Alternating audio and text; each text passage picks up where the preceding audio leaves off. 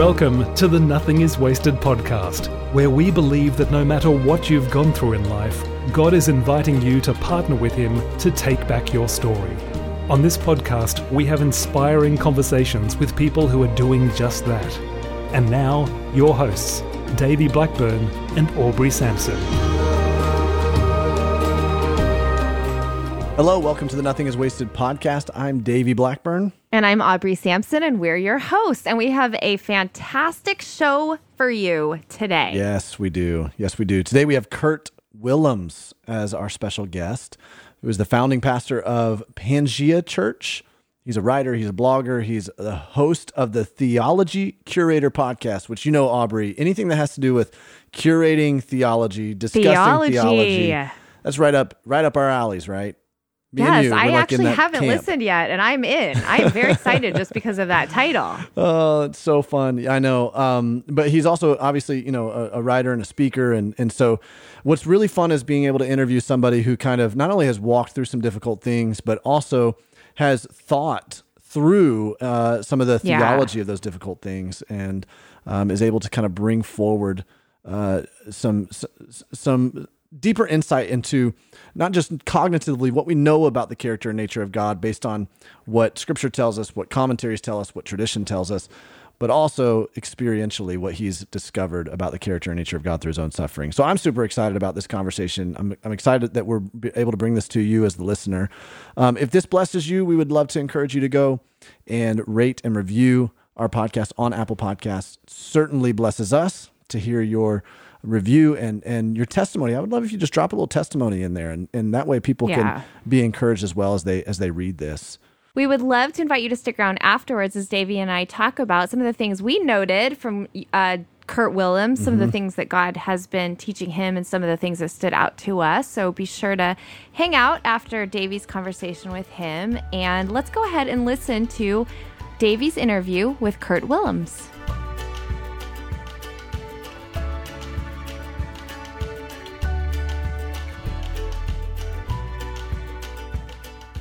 Kurt, it's so great to have you on the podcast. Thanks for joining me. Hey, Davey, great to be here. Man, I'd love for you to tell our listeners a little bit about yourself, about where you live, your family, what you do, and I'm excited about jumping into your story and hearing what God's done through that. Yeah, no, great to be here, and what a kind invitation. I'm currently a pastor. I live in Seattle, Washington. We've been here for about 8 years or so. I've got a 2-year-old daughter who is definitely terrible twos, but also the most adorable twos. And so we're walking that road. We also have an 8-year-old who has been doing school from home most of the year and now goes to school a couple hours a day. So she's, home early and frolicking and doing things that I'd rather her not do, like television and candy. But, that's part of working at home while trying to be a parent and all of those things. Yep. So, and I wrote my first book this year, and I'm recovering from back surgery right now, so I might be a little squirmy. So, about 8 or 9 weeks out now, but still in the process. And, other than that, I just love doing writing and podcasts and all kind of stuff. Yeah. Wow. Well, you said it before we got on that you guys moved to the Seattle area about 8 years ago, planted a church there. And church planting is not for the faint of heart. That's for sure. We know that. And then you've had to walk through this whole COVID crisis as well. Yeah. So that being said, why don't we dive in? Why don't you, I'd love for you to take us back and kind of begin to tell us what took place, early on in your life, that's, led you to this point. Yeah. It's really been quite the year and a half. To give you some timeline parallels about, so I wrote a book where I addressed a lot of this, and I went in kind of at first not thinking I was going to address any of my childhood, and then really feeling led by the Spirit to do so. And then as I wrote the book, and there's multiple drafts that you write. Right. What's crazy is childhood memories I hadn't really thought about in years. Mm-hmm. They were there. They weren't suppressed or anything. They just weren't things, you don't walk around thinking about your worst memories, right? So at least you try not to. And so I'm writing and I'm like, whoa, wait a second. This thing happened to me. And creatively, it fits here in the book. And spiritually, it might be a way to help guide people through what I'm talking about here. And so what's been crazy is the pandemic began in March when my first draft of the book was due, right? And so through the editing process to its release, I have been readdressing my childhood wounds. Wow. And so there's been this sense of parallel to the pandemic in some weird ways. That's been really fascinating. And the way the story might be told, and there's a lot of ways I could tell it, is I grew up in my extended family, my whole family, very Christian, very much committed to the Lord. They are leaders in the church. I mean, I'm thinking of my grandparents in particular. Right. And my grandparents had 6 kids, my mom being the only girl and was one of them, of course. And she had a lot of challenges coming out of high school and into young adulthood with relationships and choices. And eventually, her and my dad got together. She got pregnant before getting married. So they got married, out of wedlock kind of thing. Or got pregnant out of wedlock, got married as a result. Yeah. And my mom, I think, was 20 at the time.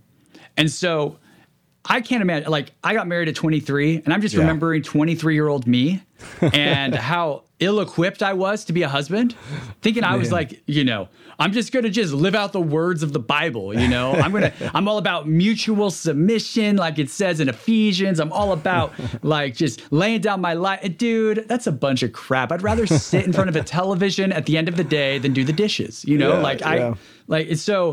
So I'm thinking about my parents. My mom's 20. My dad, I think, was 22. They get married and are pregnant. They have a baby 6 months after their wedding. And I'm just like, that sounds so, impossible to me. Right. And that's not even a terrible scenario compared to so many people in the world, right? Right. And so they only lasted about 2.5 years or so, as I understand it. And my mom ends up having primary custody, and my dad is able to see me every other weekend, And so my dad's in the picture, but he's the every other weekend dad at that point, especially those early years. And we had a good relationship, but he just wasn't there all the time. Well, in the midst of that, my mom ends up dating a guy who probably somewhere around 4 or 5 years old. They start dating. And he's great until he becomes terrible, and that's just where it starts going downhill in a lot of ways as far as how I experienced my childhood. He was violent and would take it out in front of my mom, or take it out on my mom a lot. He would then take it out on me. And so there's a lot of moments that I, in the last couple of years, have stepped back into with Jesus and have had to reprocess. And on the one hand, there's something therapeutic about reprocessing, and for me, writing them down. Right. And on the other hand, I wrote down a lot of these stories with tears. They were fresh. They were there's this sense of injustice you feel for that little boy. Yeah. And as a parent, that anger, and holy anger, not, I've given up a lot of the other kind of anger, but that holy, this is wrong. Right. In all situations, anger rises up. And so I stepped into several stories. I start the book with one that basically the story resurfaces during my years in therapy, those 3 or 4 years ago that I was talking about. Right. And I started therapy individually, and then my wife was like, hey, we need it together. Let's just see your therapist. I trust. She had seen good things in me, but we were having problems still. And so we went together, then she went individually, right? So during this whole span of time, the story that came up in those early years, I should say, with my therapist was a story where essentially, the abusive boyfriend was drunk and he steps into, he's assaulting my mom and I'm hearing it, but then he steps into the bedroom where I'm trying to sleep and smacks me a few times. And my dad had, at that point, this is fourth grade, had been recently remarried that year. And he had me be his best man. And so it's very special, and my dad, like I said, my dad and I have a very, to this day, we're very close. And what ends up happening is not only does he hit me and, call me a bastard and all those sorts of things you can imagine in a terrible situation, but he takes a wedding photo of me and my dad posed together, throws it to the ground, grabs a picture, shreds it up.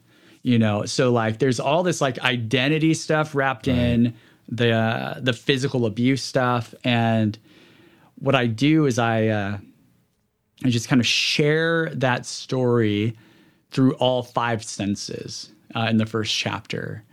And that ties to what my therapist, who is also a follower of Jesus, has some spiritual direction in his background. And so he invited me into a modified version of Ignatian prayer, where you actually take an old memory and you reimagine it in your heart and mind, and you ask the question, something like, and this was how he directed me to do it, I should say, you ask the question, where is Jesus in the room as this is happening? Yeah. And so that's kind of the tie-in. And basically, what I notice in that first chapter, at least, is I can't find Jesus, and that is troubling to me. And so I kind of springboard from there into the rest of the book. And there's a lot of hopeful things built into it, but that's how the childhood stuff has kind of been processed for me lately. There's so much there, I mean, first of all, I feel the same thing when you begin to share just a little bit of that. I feel that same righteous indignation, that holy anger you described. That's like, man, there's this fourth grade boy, which, by the way, fourth grade's one of those ages where you're like, I'm sure you're thinking, do I fight back right here? How, as opposed to as a 4-year-old, but that would be such a difficult space to be in, right? Because especially you're what do I do right here in this? And so I just can't imagine. But then also as you're unpacking this and you're telling this story to your therapist, I have heard and have used that method before of asking, where is Jesus in the room as this is happening? I had no idea it was from Ignatius. That's amazing, very insightful to know. But I think that what I found is that a lot of people have the same experience that you do when they try to go and answer that question. They can't find them at first. I don't know. In fact, that's the thing that has kind of a lot of times brought them to this place of feeling betrayed, abandoned, angry, hating God because of their pain and their trauma. I'm really curious as you begin to continue to dive into this with your therapist. How or did Jesus begin to appear?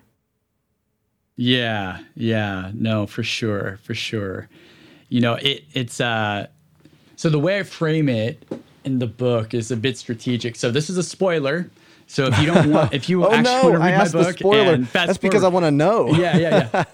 No, it's totally rad. It's totally cool. So it won't ruin the book, but it's the way I decided to frame the story. Actually, so I leave it hanging in the first chapter, which is chapter 1, and I don't come back to it except through little hints once in a while until the last chapter, which is chapter 16.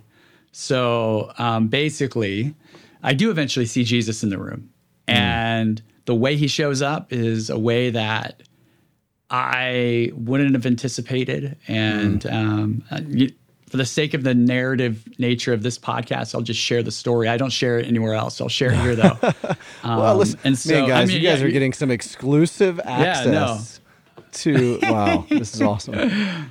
Well, I'll give you the spoiler, but that just means you have to read the rest of the book. We have to read it, yeah. That's right. Well, you can't just know the ending. Some people need to, you know what I mean? Some people they like to know the ending so that throughout they can read the rest of it and not feel that like angst of like, oh, it's going to happen. You know what I mean? So this is going to be good. Totally. So I'm helping those people. Yeah. Yeah, exactly. So basically I'm sitting there, and at the time we live in a Seattle townhouse and there's traffic and I'm just sitting in my kitchen listening to traffic. And I kind of decided, let's give this exercise a go, like I shared. And so I'm praying and I'm open to the Spirit. I'm not in a place where I'm angry at God or anything like that. I'm just wanting to take seriously what my therapist is noticing, that all of these themes of the sorts of things I was struggling with have these interesting tie-ins with this narrative, that the narrative wasn't the direct cause, but it was like in kind of at the anecdotal level, was like all of these things somehow fit into what was happening in the story as a kid. And so I'm sitting there and I'm praying and I can't find Jesus in the room. And I'm like calling out to God, I'm like crying at like, this is big, but crying in the like, are you giving up on me? Like, why? Right. This is a risky exercise. It took me a long time to actually decide to do it. He mentioned it more than once in therapy. And, as I prayed, I didn't see him. And then after a while, something like a ton of bricks just hits me. And where is Jesus in the room? And the phrase and image happened at the same time, as I recall. He was holding me in bed. And the words, "You were holding me," came off my lips, and I started shaking and crying and releasing everything. It just was like, pfft. And every time I would try to utter the words, "You were holding me," I would just, another wave of like this cathartic Holy Spirit wash that I think it was a here I am feeling it right now a little bit.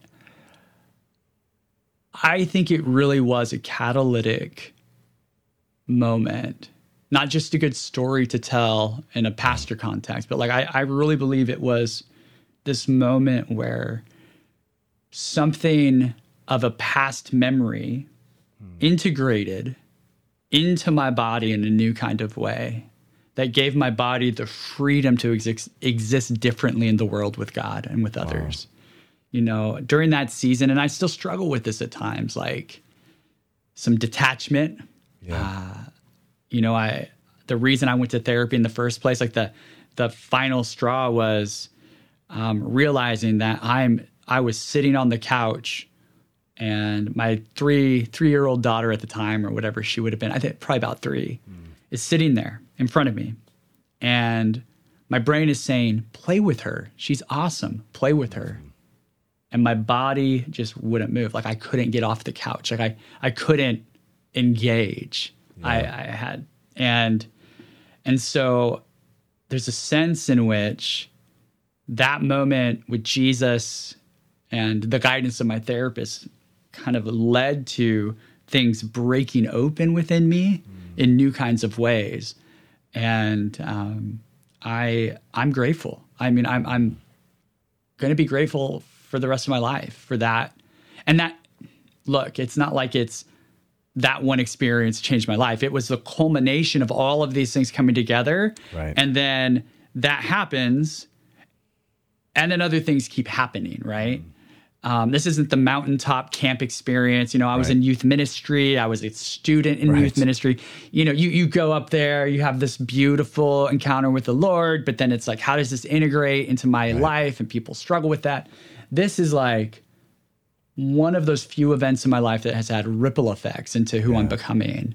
Yeah. And I'm grateful in so many ways for it. So that's the spoiler. That's at the end of the resurrection chapter, as you might imagine. And that's Well, I'm so grateful.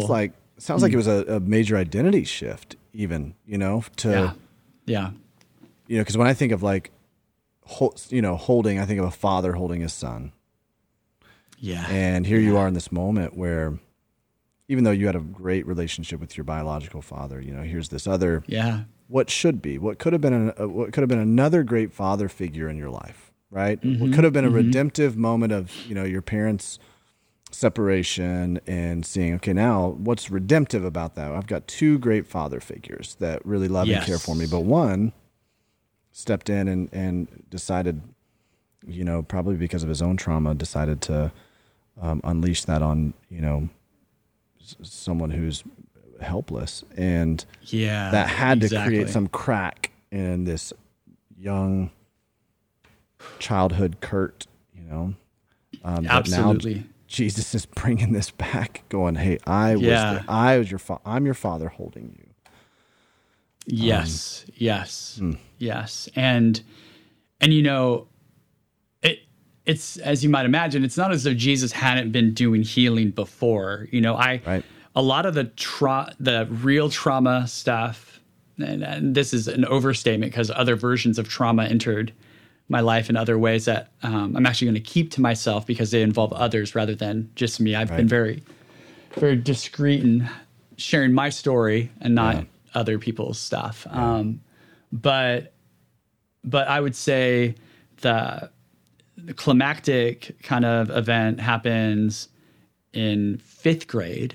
I don't really talk about that much in the book, but in 5th grade, there's one more real big incident that eventually leads to this guy being out of our lives.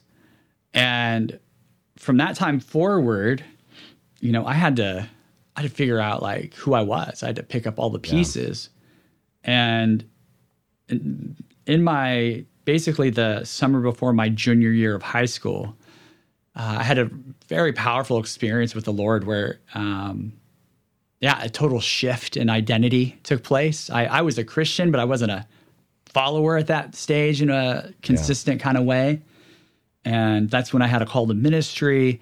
And it was then from there, it's like, now it's time to reconcile the fact that, I don't know what it would have been. Less than 10 years ago, I'd been a child victim of abuse. Right. And now here I am as a 16-year-old guy who is being invited into this space with Jesus. So at that stage, it's Jesus has healed me from my past. Jesus has saved me from my past. I thoroughly accept that now. But the challenge as I got older was that Jesus definitely did a good work of grace initially, but the truth is the human psyche, as God has designed it, holds on to stuff, both good and bad. Right. And there's always more work to be done. There's always a new layer to investigate with our trauma, if done, of course, in a healthy context with the right safeguards and all of that. And so I got to return to the healing journey that I had started maybe at a childish level in my teens. And I think that both were gifts. And I think there's probably going to be more healing that has to happen throughout my life. And I'm going to learn what that is with God as I go. Right. Absolutely. As I'm sitting here listening to this and, this major pinnacle moment too, that you had where you felt like the Holy Spirit really spoke to you and said, I was, God the Father, I'm holding you in this moment. There might be some who are listening to this and are going, okay, well, if he's a father and he's good, why was he holding you and why was he not protecting you? That's big. Right? Yeah. How if you have, I'm curious, how have you kind of reconciled that or worked through that? I mean, you're a pastor, I'm a pastor. Yeah. We have to think through these things even theologically sometimes, even though there's so much healing that happens emotionally, especially we say a lot that if you have an emotionally laden trauma, it requires emotionally laden healing experiences too, which is what you had. But then there's also the parsing out theologically that goes, okay, well, if I'm trying to explain this to somebody else, and the skeptic who's like, well, why didn't he just, if he's a good father, why did he not defend you? Exactly. No, it's huge. That's huge. And before I step into that, I think it's important to say, and I don't know the average listener's theological baseline, right, of what the Calvinist, Arminian, whatever. So, right, of course. So I'll just say this, and then I'll give you my opinion. and how it's been helpful and redemptive for me, I think that it is possible to love Jesus, serve God, and come up with a lot of different answers to this question. Yeah. And I honestly believe that each response is, a way in which we can move forward with God.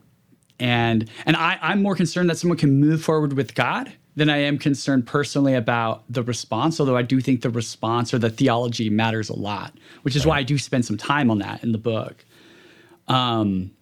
So I come at this as someone who really believes that free will is very real in the world. That is my primary starting place. I believe that God created a world that is full of freedom, and that freedom does come with a price, and that price often is sin, evil, brokenness, pain, suffering.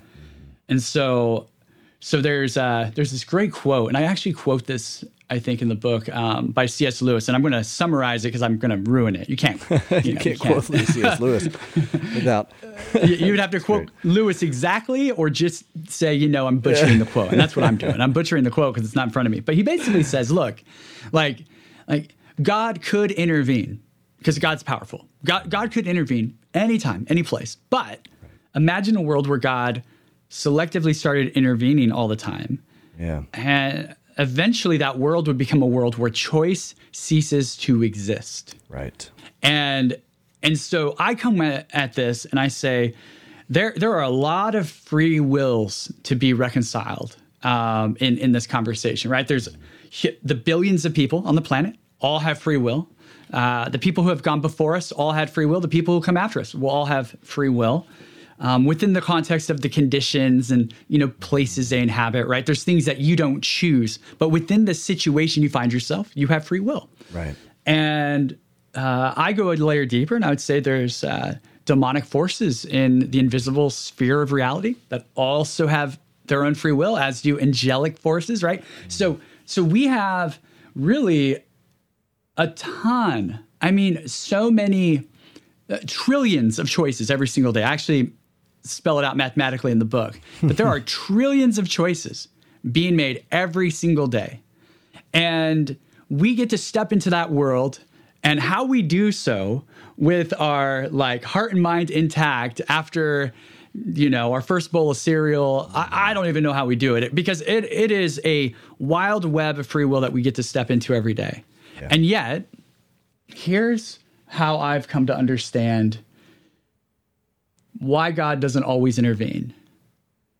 God's commitment to free will typically seems to be that where the web of free will is so thick that in order for God to intervene in an obvious, the obvious punch the abuser in the face way. Right.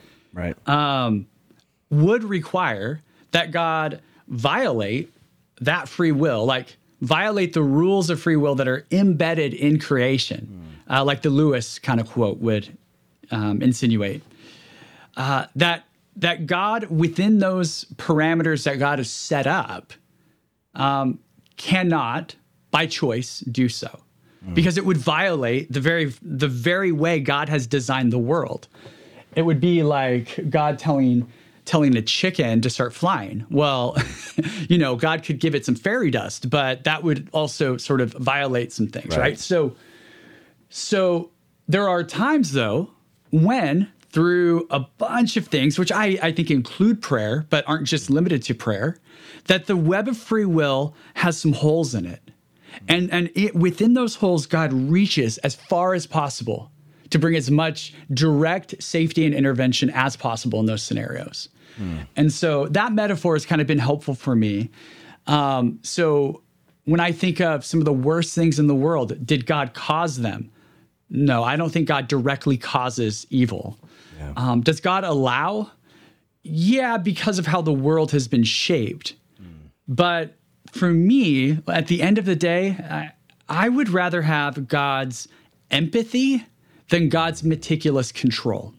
And I think that's really, really important. If you're going to follow the free will train, right? So this is decidedly not Calvinistic in nature. So if you're more in that train, that's, you have other ways you explain this, and I can respect that. But if you've decided that God is committed to actual free will, then what I see in Scripture is a God who empathizes with the suffering all over the place. God actually is emotive in the Bible multiple times. And so I have learned the reason that God was holding me was because God's empathy was with that little boy. And as much as I hate that little boy got abused, God hated it even more. Yeah. But there were things in place that God had to hold back, had to not violate the rules of the game, so to speak. And now I'm speaking in very simplistic language. So someone might be hearing this and saying, "No, that sounds like a weak God." No. I don't believe in a weak God. I believe in a very powerful God. And so that's a much longer discussion. But I just don't want to be part of any conversation where we start blaming God for suffering, or we start saying, I've heard this a lot. God caused this thing to happen so that at the funeral, this other person would hear the gospel and become a Christian. Right. And I just think to myself, that doesn't sound like Jesus at all. No. And so did Jesus directly cause my suffering for some divine reason? I don't believe so. Does Jesus recycle, redeem, reuse, salvage everything possible from my suffering? Yeah. I think I'm living proof of that's what I've experienced of God. But I would never want to say God is the one to blame ultimately for what happened. Wow. That's so good. I mean, even what you said right there, that I would rather have his empathy than his meticulous control.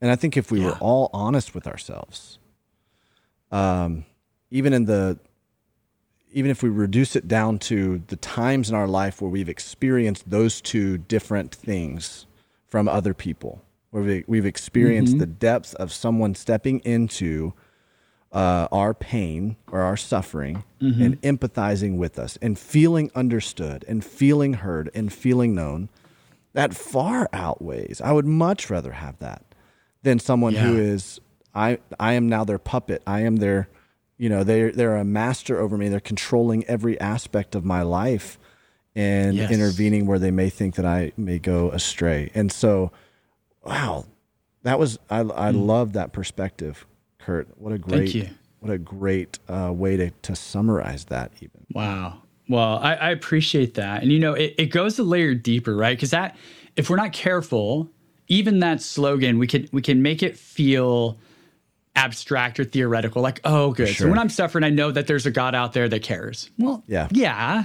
Yes. But the profound mystery of Christianity, and something, the subtitle of my book, so the book's called Echoing Hope, but the subtitle is How the Humanity of Jesus Redeems Our Pain. Right. And the profound mystery and gift of Christianity is that God becomes a human being to show us how to be human beings, like the image bearers we're supposed to be, right? So God becomes human to show us how to be human, to suffer like a human. Yeah.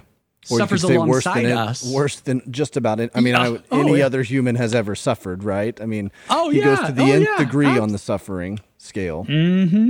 Absolutely.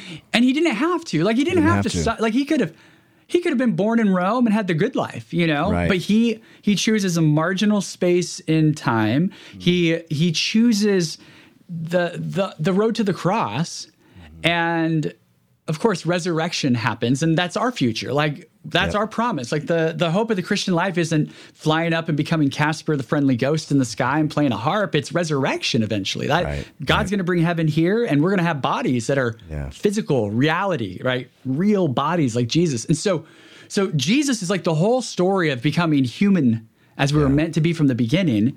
And what is relatable about Jesus more than anything, if we give him the time of day, is Jesus actually hurt too. Yeah. Not only does Jesus get it at an intellectual level, Jesus knows pain experientially. The God of the universe knows pain experientially. And for me, that's also why there's power in a Jesus who was holding me. It wasn't a Jesus who's like, okay, buddy, you'll get through this. It's I'm holding you and I still have the wounds in my hand that remind me of what you're going through. Yeah. You know, that's the power of the scars, right? Yeah. The power of Jesus' scars is those scars are a reminder to you and I that all pain in some way, shape, or form will ultimately have its opportunity for redemption. That's good. And the promise, right? So that there'll be an opportunity for redemption here on earth. And you know, in this lifetime, we'll begin to see some of the story of redemption unfold.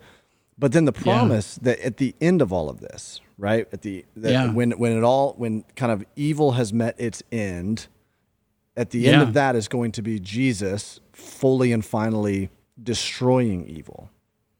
That's right. And setting all things right again, right? And I think C.S. Lewis, maybe it was C.S. Lewis, I can't remember if it was him or not, and I don't want to botch the quote, just like we said. That's cool. But he's going to make all wrong things untrue. Yeah. Right? Not even making wrong things right, but making them untrue. Like, there's no place for that here. It's a falsehood. Yes. Right? Yeah. And so this is where we get this, he wipes every tear away from our eyes. Like he is going to redeem and restore completely all of our pain. But he's holding that at bay right now. You know? And much of it is because 1 Peter tells us that he doesn't want anybody to perish. He wants to see people come to repentance. And to come to repentance on their own terms in that way. So there's this and that's what I love about, you know, even as you're sharing this narrative with us, there's this, yes, I'm here and I care for you. There's this empathy. And I'm going to work in this to redeem right now. I'm going to heal you. There's the resurrection that's going to happen in your life, but then there's going to be this glorification, this final, complete restoration that happens with the macro level of pain and suffering. Yes. It's not going to exist anymore. That's right. Yeah. Resurrection's that point where you and I will become fully human finally and forever, right? Like we're all the way human.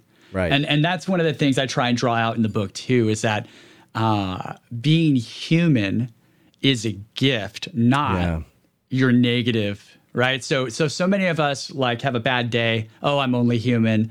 This thing isn't working. I'm human.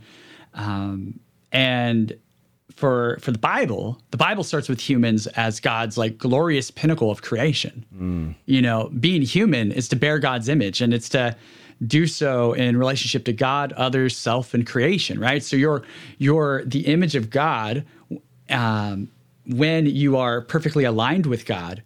And anything that disaligns you from those relationships you were made for, God, people, you know, the earth, the inward self, you might say, like anything that pulls you out of that, the Bible calls sin.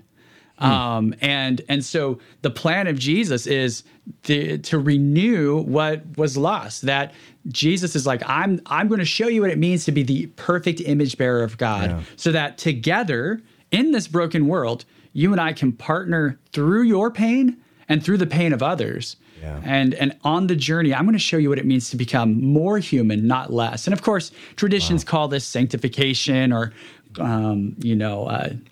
theosis, I think is what the Eastern Church calls it, right? There's all kinds of words for this, but it's about saying that our whole selves matter to God. And there's a God who wants to reclaim all of that. And I think there's something really healing about just taking our human nature seriously as well. Yeah.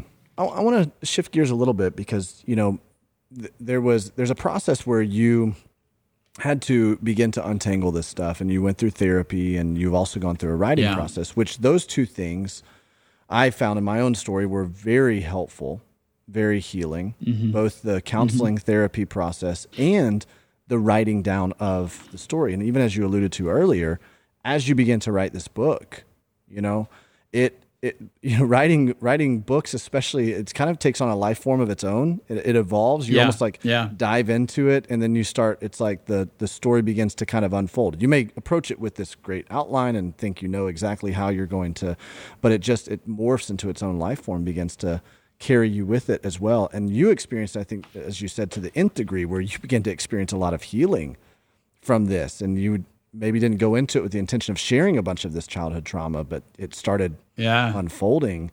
How can you unpack that process for us a little bit? And in terms of like how important you feel it is for people to enter into that kind of a practice of beginning to, write these things down, whatever it is, whether it's journaling or whether it's actually going and pen to paper, beginning to write their narrative. I mean, we call it like a trauma narrative, right? I mean, that's very much a term in this space, but why, from your perspective, is that so important? Yeah, there's a lot of ways I could answer that. One of the things that comes to mind, and my wife really knows this about me, probably more than anyone, I care so much about documenting moments, right? So I'm the one probably who's more likely to have the iPhone out, taking video of the kids, or, I just I document everything I can. And I don't do it perfectly because I never know how to organize it, but I know I want it, so someone's going to have to archive it later for me.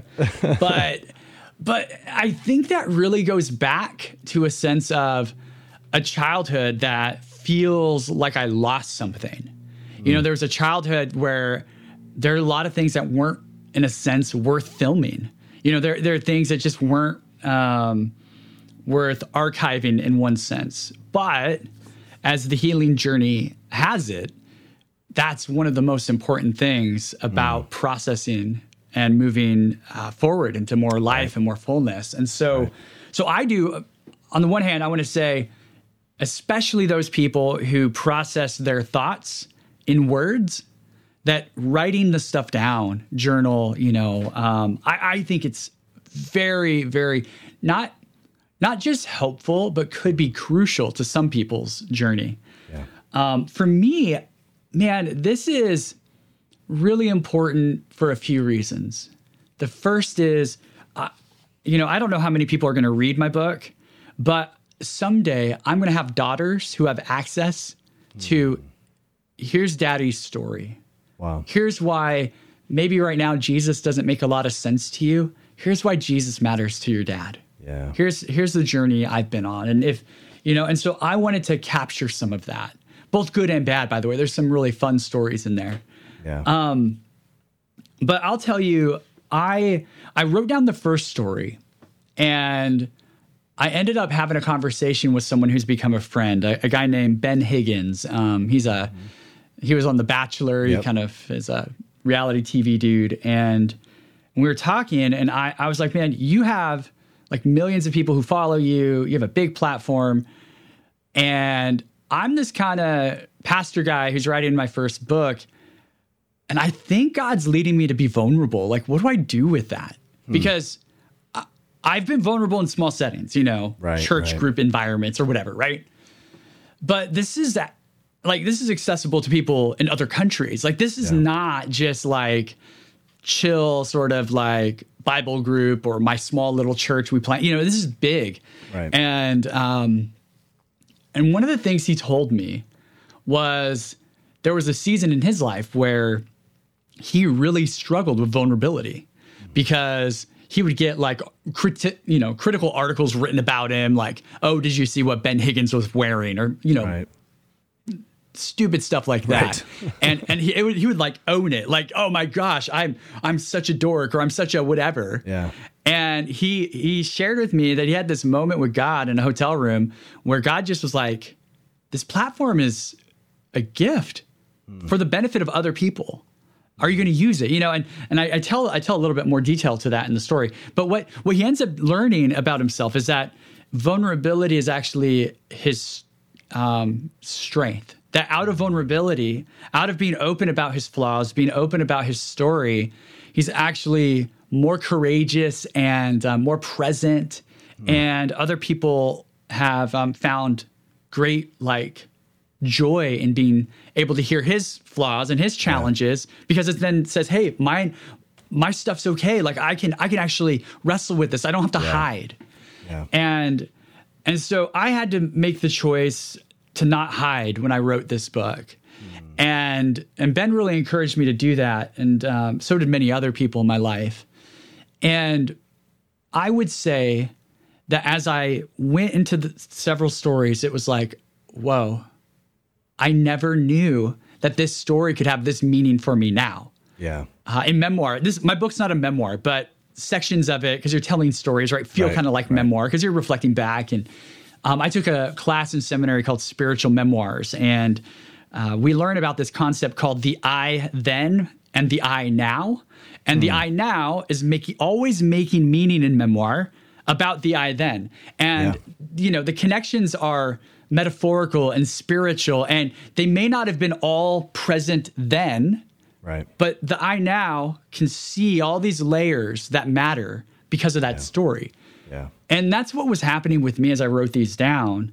And, I tell a story in a chapter. So basically the book, the first 4 chapters are on pain is in the world. It sucks. It's not supposed to be this way. Here's some ways I process the problem of pain.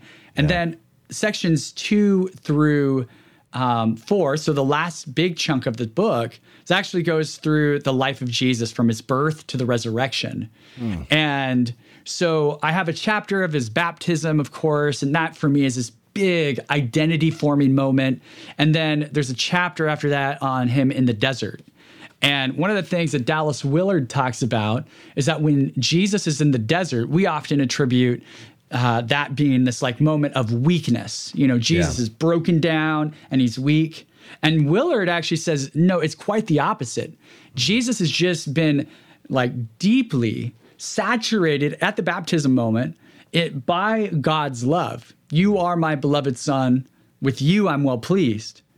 And then steps into the desert for 40 days. Sure, he hasn't eaten or whatever, but where you think he is maybe physically weak, he has never been stronger spiritually. Wow. And so it's in that context that where we would think that there would be no abundance for Jesus, Jesus is like swimming in it. In the beautiful abundance. So that by the time, Willard points this out, by the time Jesus gets to those actual temptation questions, the devil didn't have a chance. Like he was already done. It's nothing. Well, in that chapter, I share a story about, it's about that same time, about 4th grade or so. So an older abuse story.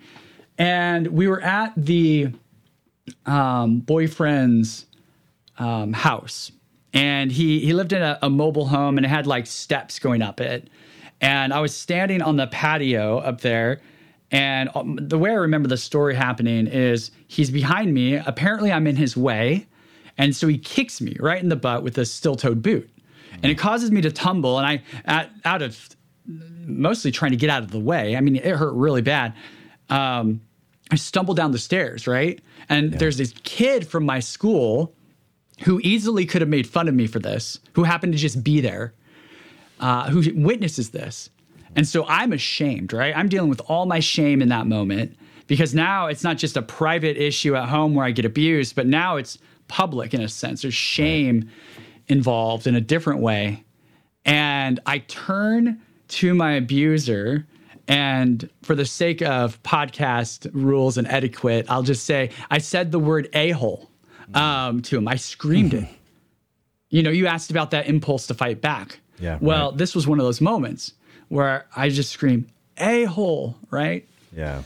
And so I tell this story in this context, never thinking about any of these connections with abundance and scarcity. And my favorite line in the book, I actually have it underlined in this book. I'm going to read it to you because it's not even the best line in the book. But for me right now, it has the most meaning because it was such a fresh insight, and it's simple. So I'm going to read the paragraph, and then I'll come to the line, and I'll tell you when I'm at the line. Okay. Although I was kicked that day, starved for physical safety as I was, my youthful understanding that I mattered, that I was a child of a loving Heavenly Father, empowered me to respond from a strength of spirit. Scarcity met its foe, an evolving awareness that being dehumanized by an abuser is never okay. And here's the line. Abundance was sneaking into my life, and I didn't fully know it. Wow. That story of that kid cussing mind you, at the abuser, was not my most Christ-like moment if I were an adult. But it was a moment where the formation, that very minimal grace-filled formation that God had already started in my life, was coming into bloom. And I knew that this abuse was not something that defined me or that I deserved. Yeah. Wow. And that is abundance. Wow. That's the power of story. And it's the power of coming back to our stories and saying, whoa, that kid has actually got something going on. He's not just a little baby victim. Right. There's some like goodness and strength in that kid that I never saw before. And so going through a process like this can highlight, wow, I need to sit with the real raw pain here that I haven't really sat with. And it can also highlight whoa, God was actually gracefully at work here, even though I didn't know it at the time. Wow. And that for me has been such a gift during this season. That's so good.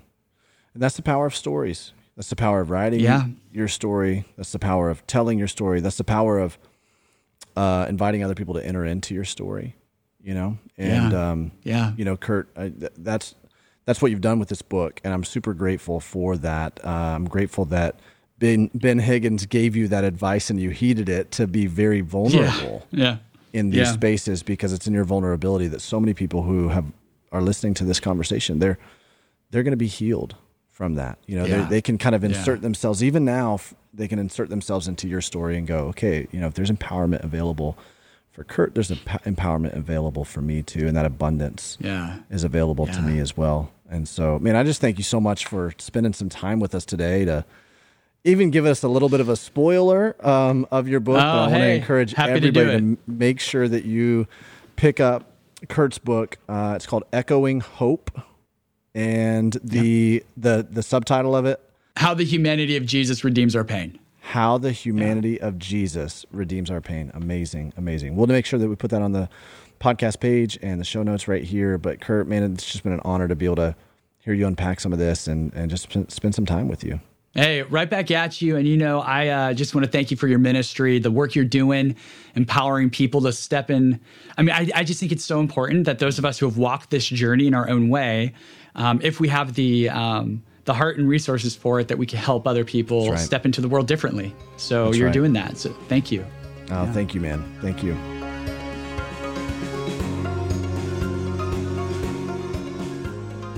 Hey, Davey, I loved your conversation with Kurt because I feel like, like you said beforehand, he has really thought through, I mean, he's experienced it, but then he has thought through some of the theology of pain and where God was. And I don't know, I just thought that was really lots of insight from him. Yeah, I think what's really unique when especially in the experience that he had where he began to ask the question, God, where are you, or where were you in this? Which I think is a very important question for everybody to ask. I mean, we consistently, as we're coaching people, as we're counseling people, as we're helping people, and we equip our certified guides to ask people the same question, and whatever trauma they've experienced, whatever tragedy they're going through, to ask Jesus, where were you in this? And I think it's really unique that he also asked that question, that he got to experience that. And so not only was he cognitively understanding as a pastor, as a guy who just, you know, loves theology and loves to study this stuff, he wasn't just intellectually grasping it. He was now experientially grasping, this is where Jesus was in the midst of my trauma. And I think this is what's so beautiful about what Jesus does in healing us, is that he shows us where he was. He shows us where he is, and he steps in and he walks with us in our pain, you know? And we could talk for hours about Jesus showing up, right? Psalm 23, in the midst of our valley. And that's why we don't have to fear, because he is with us. And over and over, Scripture is pointing to us that in the midst of our deepest and darkest pain, he is with us.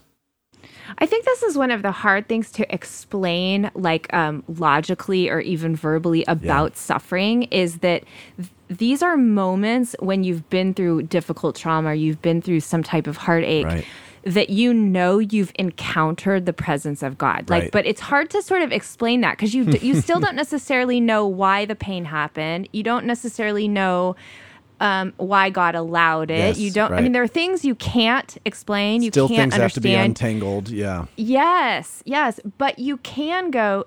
But I encountered Jesus there, and maybe it's you're encountering Jesus backwards, like he did. Like later on, you're finding where God was, or maybe it's in the moment you're like, okay, the Lord has met me here with his comfort or with an answer to prayer in a way that like this could only be God. Right. And I think sometimes we are quick in our pain and our suffering to ask the question, where is God, and not wait for the answer. Like instead we'll be like, God, where were you? And then we walk away from God, or we don't allow God to answer. But I do think it can be a beautiful question if we ask, Lord, show me where you were. Right. Show me where you are.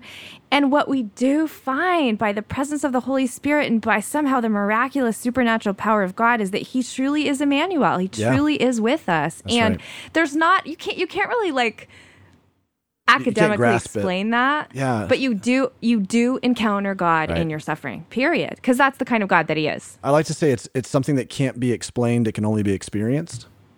That's it. And then that's why Scripture tells us it's a peace that passes all understanding, that guards our heart and mind in Christ Jesus. And I think about, sometimes we don't know that Jesus is with us until we look back and reflect on it later. Yeah, that's very true. I think about John chapter 11, where Mary and Martha, they send word to Jesus that Lazarus is sick. And they're like, they're assuming surely Jesus is going to drop everything and he's going to come. But it says that when Jesus heard the news, that he actually waited where he was for 2 more days. 4 days, right? Oh, is it 2 more? I mean, 2 more days, but crazy. ultimately it was, so by the time he got there, Lazarus was 4 days in the grave. That's right. Yeah. And so, he's 2 days of waiting where he's at, then 2 more days of traveling. And it's like, and so Martha goes, if you had been here. So from her perspective, Jesus was not there in the pain. Right. But later looking back on it, only after Jesus raises Lazarus from the dead, can they look at it and say, oh, Jesus was there, but in a different way, because what he was doing was working to set up these divine purposes that were actually leading to a greater miracle than just healing. It was it was resurrection, That's right. And so I That's think so good. even in moments where it doesn't feel like God is there, he's there, he's working, he's very, very active. And we see this, over and over in stories in Scripture where Jesus, actually the person of Jesus while he walked the earth, and where God, the Holy Spirit, they enter into those painful plights with us. And all of this is characterized, if you want to talk theologically, by what you just said, the incarnational ministry of Jesus. That's right. Right? Yeah. Emmanuel, God with us, that the only God, the only religious figure that we know of all the major world religions that actually wrapped himself in flesh and entered into the painful plight of humankind is Jesus. Like That's he right. willingly subjected himself to suffering. So he didn't just say, I see you in your suffering, or, I'm here, like, I'm rooting you on in your suffering. Yeah, no, like I enter in. I take that on myself, and I am near. Yeah, that's right. It, in one sense, it is. I mean, even though God invites us to ask, "Where were you, God?" or "Where are you, God?" In one sense, it's a wrong question because it's a false understanding of God. Right? It assumes that God, like you said, is distant, is deistic, is not involved in our pain. But that's not who God is. Like you just said, God is a comforting God, a with us God, who has carried our suffering and who saves us through suffering. Absolutely. Well, and this is what we're passionate about helping people with, Aubrey. Yeah. We want to help them to find where God is in their suffering, right? Because ultimately God's inviting them into spaces of healing. Yeah. And he's inviting you, listener, to partner with him to take back your story. That's ultimately his plan for you. There is a redemptive story that he is writing. And sometimes he's writing it where you can't see him, where it's kind of hidden. You see him later. Yeah, exactly. And then later you're like, oh man. And then sometimes he is right there and he is very present. He's a very present help in time of trouble, as Scripture tells us. And you can see the penmanship of God all over your life. Either way, he's inviting you to partner with him to take back your story. We want to help you with that. We have lots of different ways that we can come alongside you and point you to Jesus in the midst of this. If you go to nothingiswasted.com, you can find a bunch of our resources there. You can check out the Pain to Purpose course, which is like our flagship course that we have hundreds of people have gone through now at the local church level or individually or through community groups online. You can join a community group right there at nothingiswasted.com. You could go kind of into a deeper investment and get some one-on-one help through one of our certified guides. All that stuff, again, can be found at nothingiswasted.com. That's what we're passionate about, helping you as you journey this valley. And so speaking of resources, Davey, the Pain to Purpose devotional released today. That's right. So congratulations, first of all. But listeners, if you want to grab that, you can go to paintopurposedevo.com. Yep. And this is an incredible resource that I know Davey has not only worked hard on, but really prayed through and lived through, and is a powerful resource for you to be able to partner with God to take back your story. So check that out. Again, that's paintopurposedevo.com. Yeah. We want to thank Sleeping at Last for providing all of the music for the Nothing is Wasted podcast. You can find his music wherever you get your music. You can also follow us on Instagram at Nothing is Wasted Ministries, at Davey Blackburn, and at ObSamp. And next week, we have another incredible episode for you. Michelle Moore joins us to talk about her trauma and her pain, and of course, where God was in it. It's going to be a really powerful one. So let's go ahead and take a listen to part of your conversation with Michelle Moore.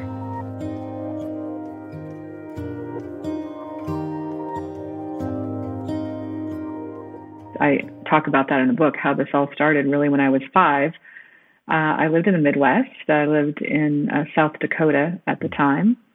I had young parents, about 28 years old, and a little sister about 1.5.